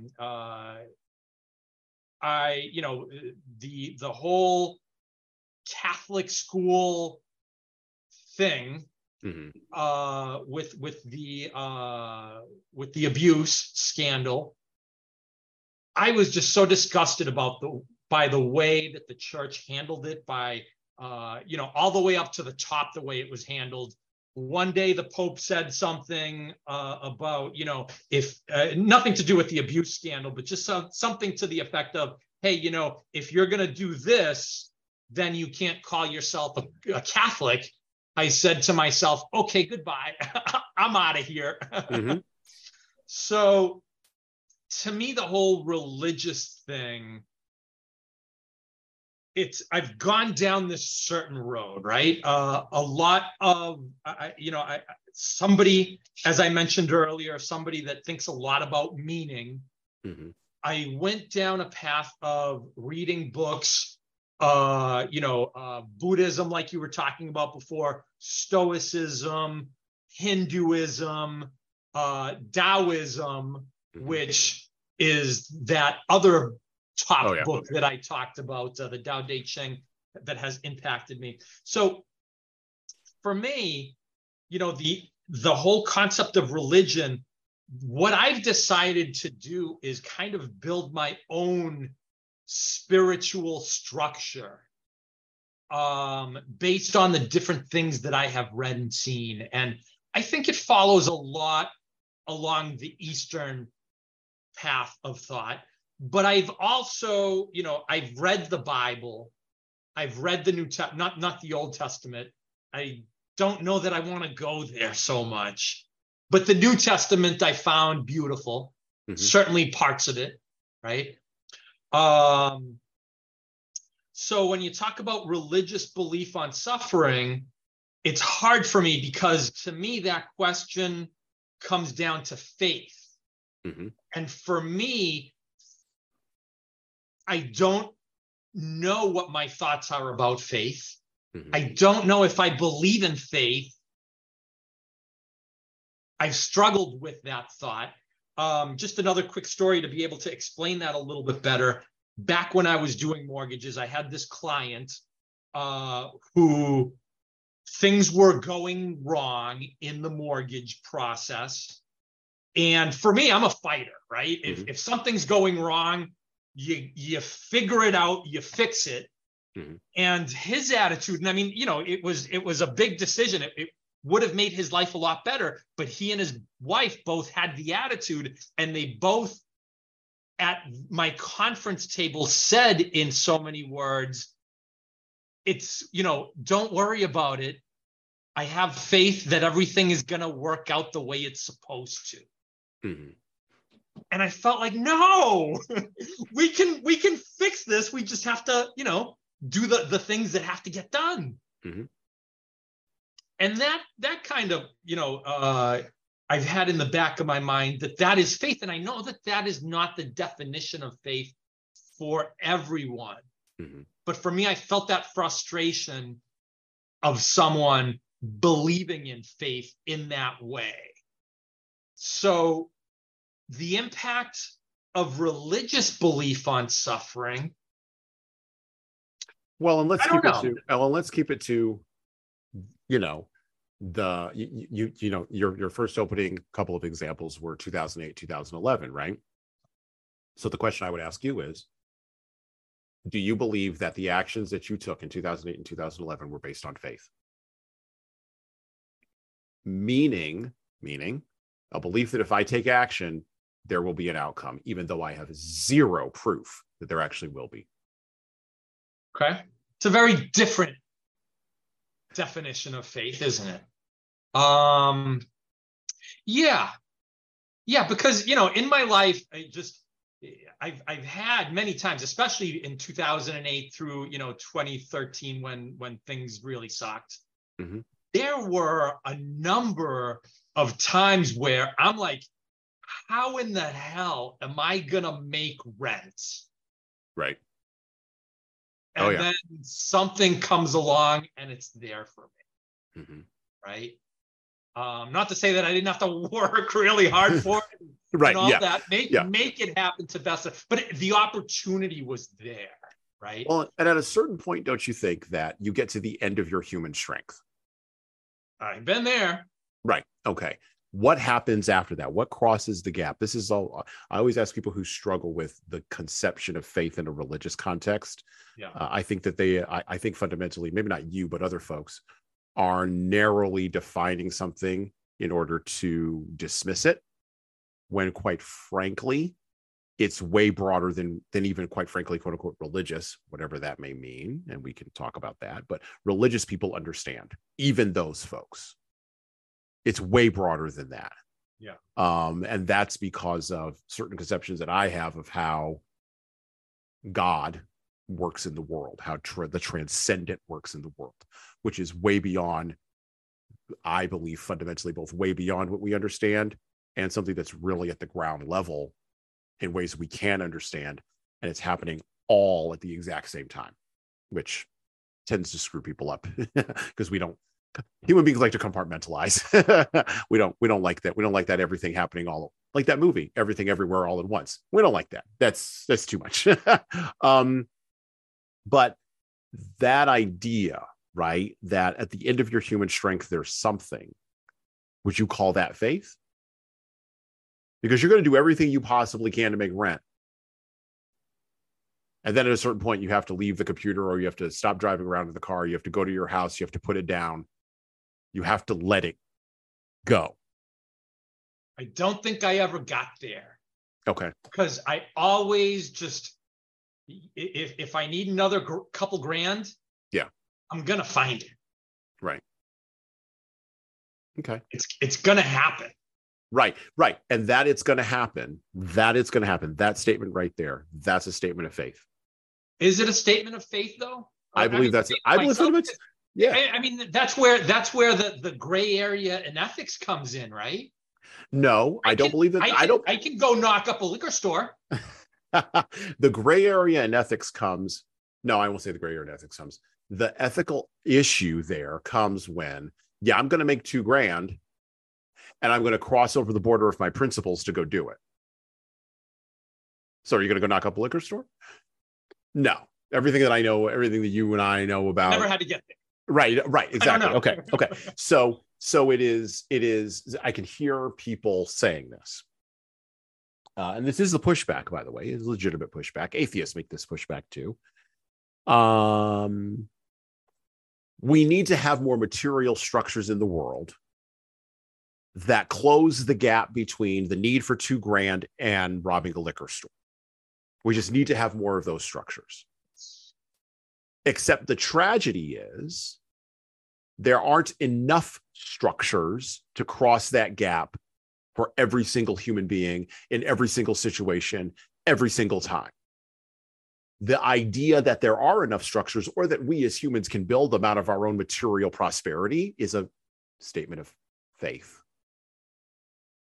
It's not a statement of reality. You talked about liking the New Testament. Jesus says to the disciples of the New Testament, and he's talking about all kinds of different things in this word he's using, but he tells the disciples, the poor you will always have with you. That's a statement of the structure of reality. We in the West are so materially, remember I was talking about that hubris and arrogance piece? We're so hubristic and arrogant that we've solved most material privation problems, that little gap between me having $2,000 and having to go rob a liquor store, we think that's material privation. And maybe for some people it is. And we also hubristically believe, because we're also scientific materialists, that there should be some scientific material solution to that problem. That's an issue of faith as well, but it's faith in scientific materialism. It's not a faith in transcendence. It's a faith in human beings. It's a faith in material wealth. It's a faith in being able to just get the right amount of money in the right amount of people's hands. So we see this with universal basic income ideas, which I don't think will work, by the way, but that's a side note. We do see it in the arguments for universal basic income. If we just give people out of our material largesse $5,000 a year, that'll solve all their problems. Well, except they're going to need $10,000 the next year, because the material needs never end. And then they're going to expect 15 after that. Well, they're not even expect, they're going to need 15 after that. This is why I'm also opposed to most minimum wages, because really the minimum wage is actually zero. Quite frankly, it actually is. If we're really going to be blunt about it, it's actually zero. Zero is the minimum. $1 is not minimum. $1 is a wage. So words have meaning, right? We're a literary podcast. Let's change the words. Let's actually talk about what we're talking about here, which is what's the maximum wage we want to pay for the work that we want to do. But that doesn't politically sell. You can't say maximum wage. Anyway. But I think that act of believing that the scientific material progress that we have made in the United States can somehow solve that gap, that's an act of faith. That's even a statement of faith. I guess that's where, so your optimism comes from a fundamental faith that you have. And I'm very optimistic myself. Right. But yeah. My thought that we're in this divergent path here, and that it's possible that we can go down this, dystopian road, is perhaps where your feeling of faith trumps mine. I wouldn't say it trumps it. I would say that it's robust because it's been tested. I've had moments in my life where that has been tested, right? And it has not been found wanting. I have not been disappointed. You don't live in Syria either, do you? And this is the other thing. Exactly. Right. So, we have to be real about the context of what we're talking about. So one of the things that you mentioned at the beginning of why you would like this book is perspective. We're reading about the experiences of a person in a concentration camp in Austria, who's a Jewish Austrian citizen, right? Whose rights were progressively violated by a regime that existed and was built with the express purpose of basically wiping him out. We don't live underneath that sort of system. However, when you talk about trauma in a family or dysfunction, the same emotional life exists that Frankl was going through in the life of someone who's going through or living in a family where alcoholism, drug abuse, and dysfunction are just the de rigueur. They're just the norm, and they're trying to escape that. They feel like they're in a concentration camp. Yep. They don't have the language for that, but they feel that the same emotion, right?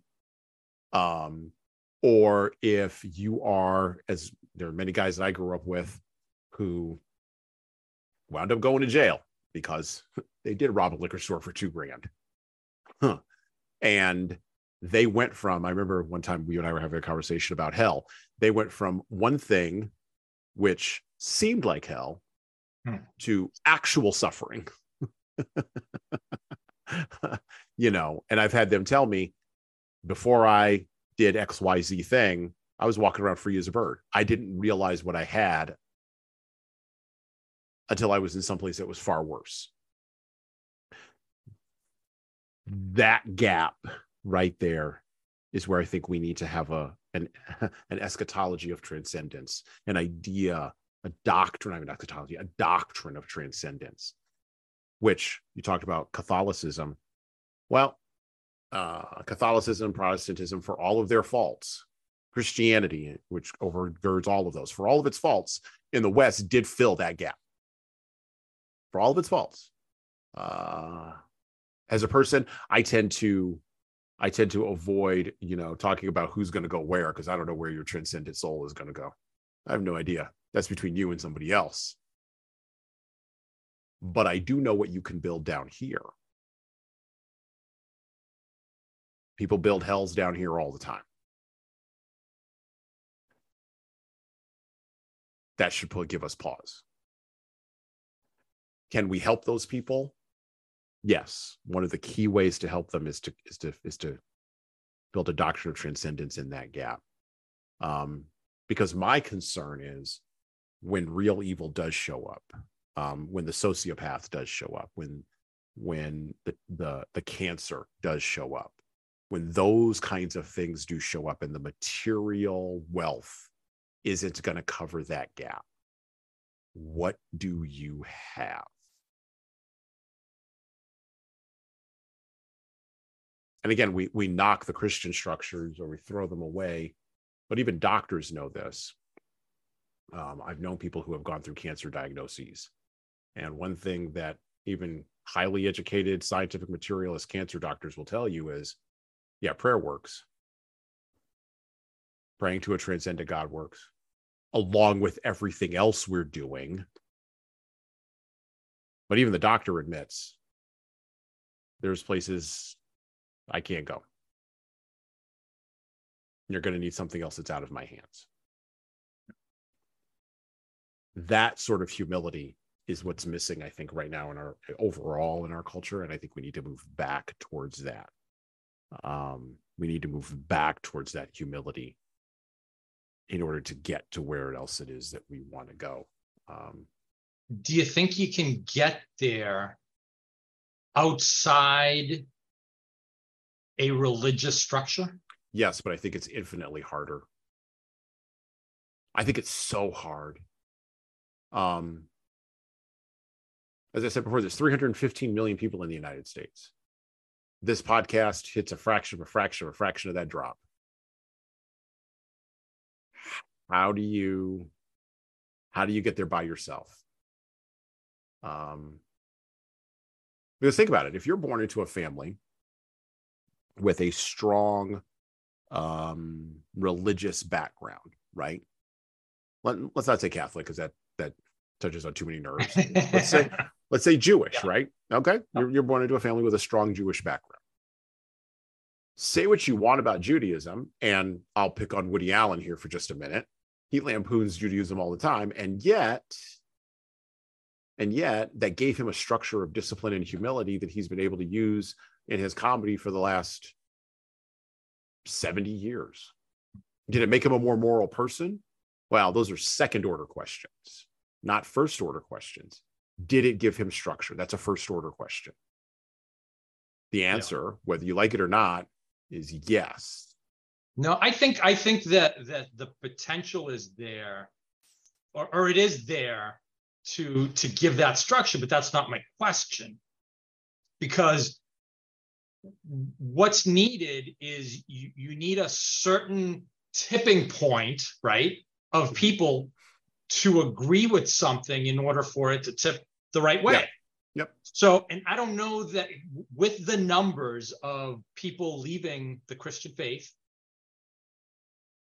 I don't know that that's the way that it's going to happen. So I have this discussion with plenty of people who are involved in the Christian faith, who are involved in building churches, planting churches, all that. Outside of the Northeast, by the way, because where all of this is happening is outside the Northeast. So if you're in the Northeast, you're probably not seeing any of this. Right. You need to go to other places and talk to other people. And in other places with other people, stuff's going like hotcakes. But here's what's happening. It's not the churches that you and I grew up with. It's something that's much purer and much closer to the Bible, both the Old and the New Testament. Experiments are now happening, particularly in the southwestern parts of America, around what does it look like to have small intimate churches, small intimate gatherings, family churches, home churches, things like that. That's a growing movement and has been for the last 25 years. The big evangelical churches that people talk about and people lambaste, the Jimmy Swaggart to the Jerry Falwells, for the uninitiated who don't know, and you may be one of those folks, that structure has been cracking apart for the last 10 years. Oh, big time. And it's really bringing a negative light onto all of Christianity.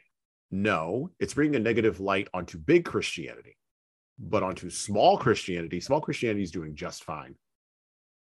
Because what's happening is those people that go out from those structures as they crack apart, they don't go into nothing. They don't go into just hanging out in their house on a Sunday. They get together with other like-minded people and they start a home church group. That's what they do. No. It's all still there. Remember I said we're in the midst of a turning, right? The cracking up of the church structures, just like the cracking up the political structures in the country, is part of that turning. It's all part of it. It's all happening at one time, right? But again, if you're narrowly focused, or if that's not something that interests you, or that's something you maybe didn't put in your top 10 of things that have any relevance, not in my TikTok right? feed. If it's not in your TikTok feed, right? you might not be seeing it on your version of TikTok. I'm not.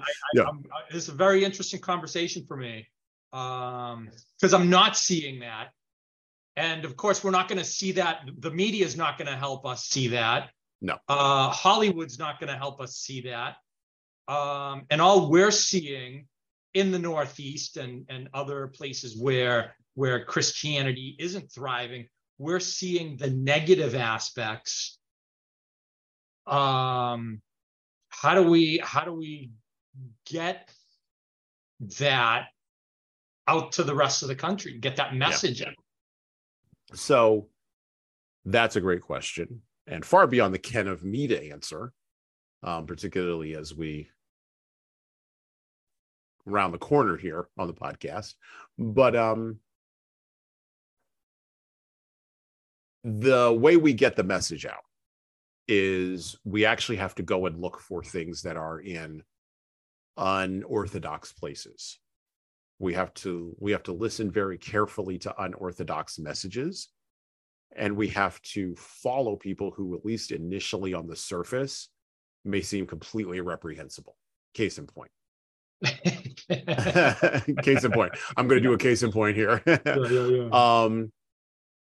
There was a gentleman who ran a large church in New York City, wrote several books. Can't think of his name now. If I talk about him long enough, it'll come to me. Anyway, he passed away recently.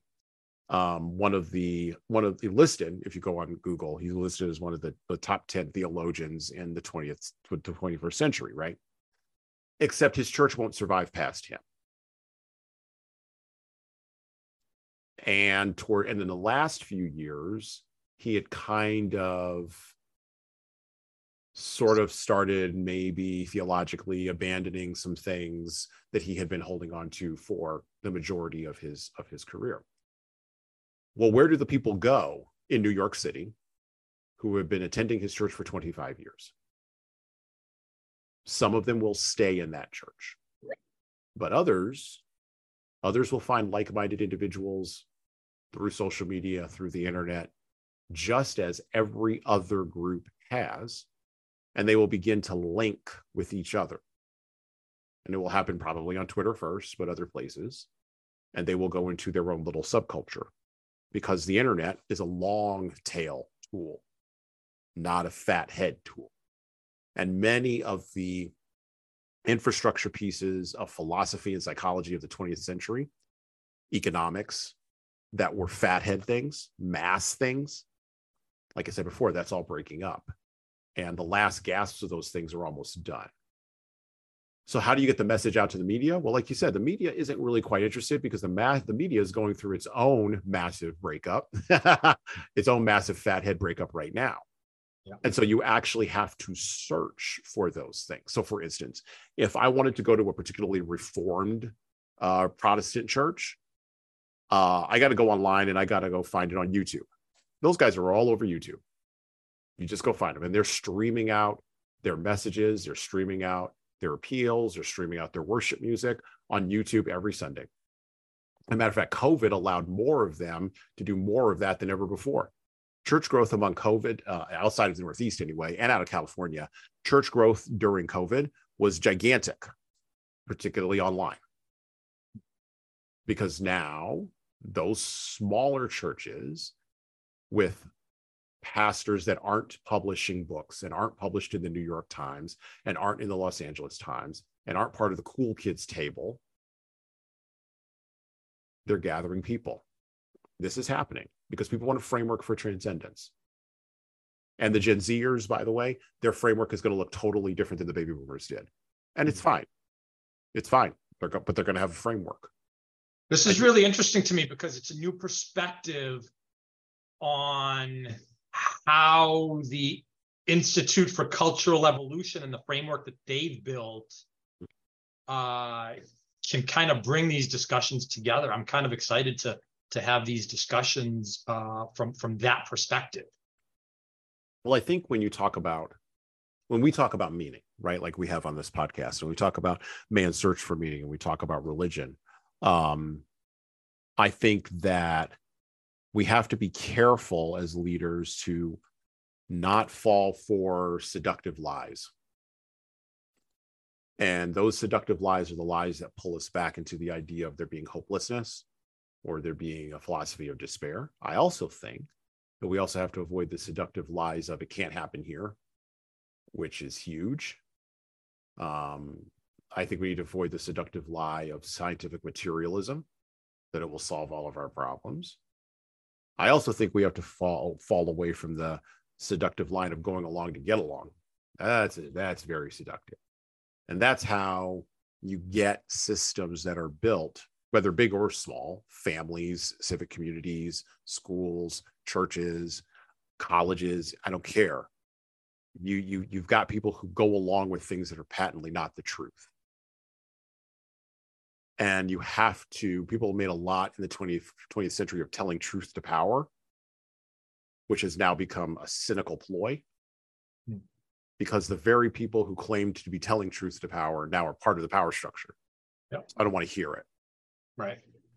And so telling truth means saying things that are absolutely true. And this goes back to that principle idea, and saying them consistently.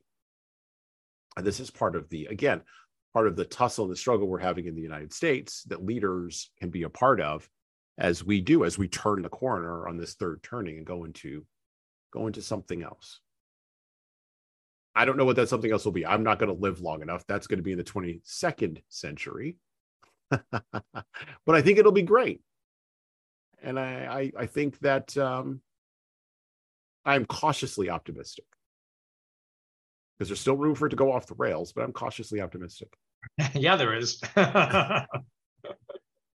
But there's every day that we have conversations like this, every day that we talk, every day that we engage, every day that we go out and get meaning, every day that we fight against lies, every day that we speak up as leaders, we are moving the path. We are moving on the path more towards that, to paraphrase again, that sort of Star Trek worldview, right? We're moving more towards that, and we're moving further and further away from a dystopian Blade Runner thing. I don't even say future, it's just a thing. And to Frankl's point, we don't know the future. That veil is pulled over our eyes. I'd like to thank JP Puchulu for coming on the podcast today. We didn't actually get through the entire book or all the parts that I wanted to, but JP is pressed for time here. And so we'll put a pin in this conversation, and maybe we'll have JP back if he wants to come back next year. We'll hit those last two beats in Man's Search for Meaning and check in and see whether or not we've gone off the rails and we're in a dystopian ridiculousness in 2024, or whether there are more reasons for cautious optimism. We'll have links to all the places that JP mentioned and all the projects that JP is working on below the player in the podcast, and all the places where you pick this up. So go and click on those and look for JP and look for all the projects that he's involved in. And with that, JP and I are out. Listen and subscribe to the Leadership Lessons from the Great Books podcast on all the major podcast players that you listen to podcasts on, including iTunes, Stitcher, Google Podcasts, and even Spotify. And please leave a 5-star review if you like the show. We need those reviews to grow, and it's the easiest way to make sure that this show gets into the ears of the leaders who need to hear it. And of course, tell all your friends. If you want to get started on the leadership path, HSCT Publishing's products and services can help your team do that. Check out our training webinars, coaching services, and more at leadershiptoolbox.us. We also have a video-based subscription service, that's software as a service, that can help your team become better at the individual level. 60 modules and over 100 hours of video and written content for you at leadingkeys.com. That's leadingkeys.com. We've also got books that will help you and your team grow.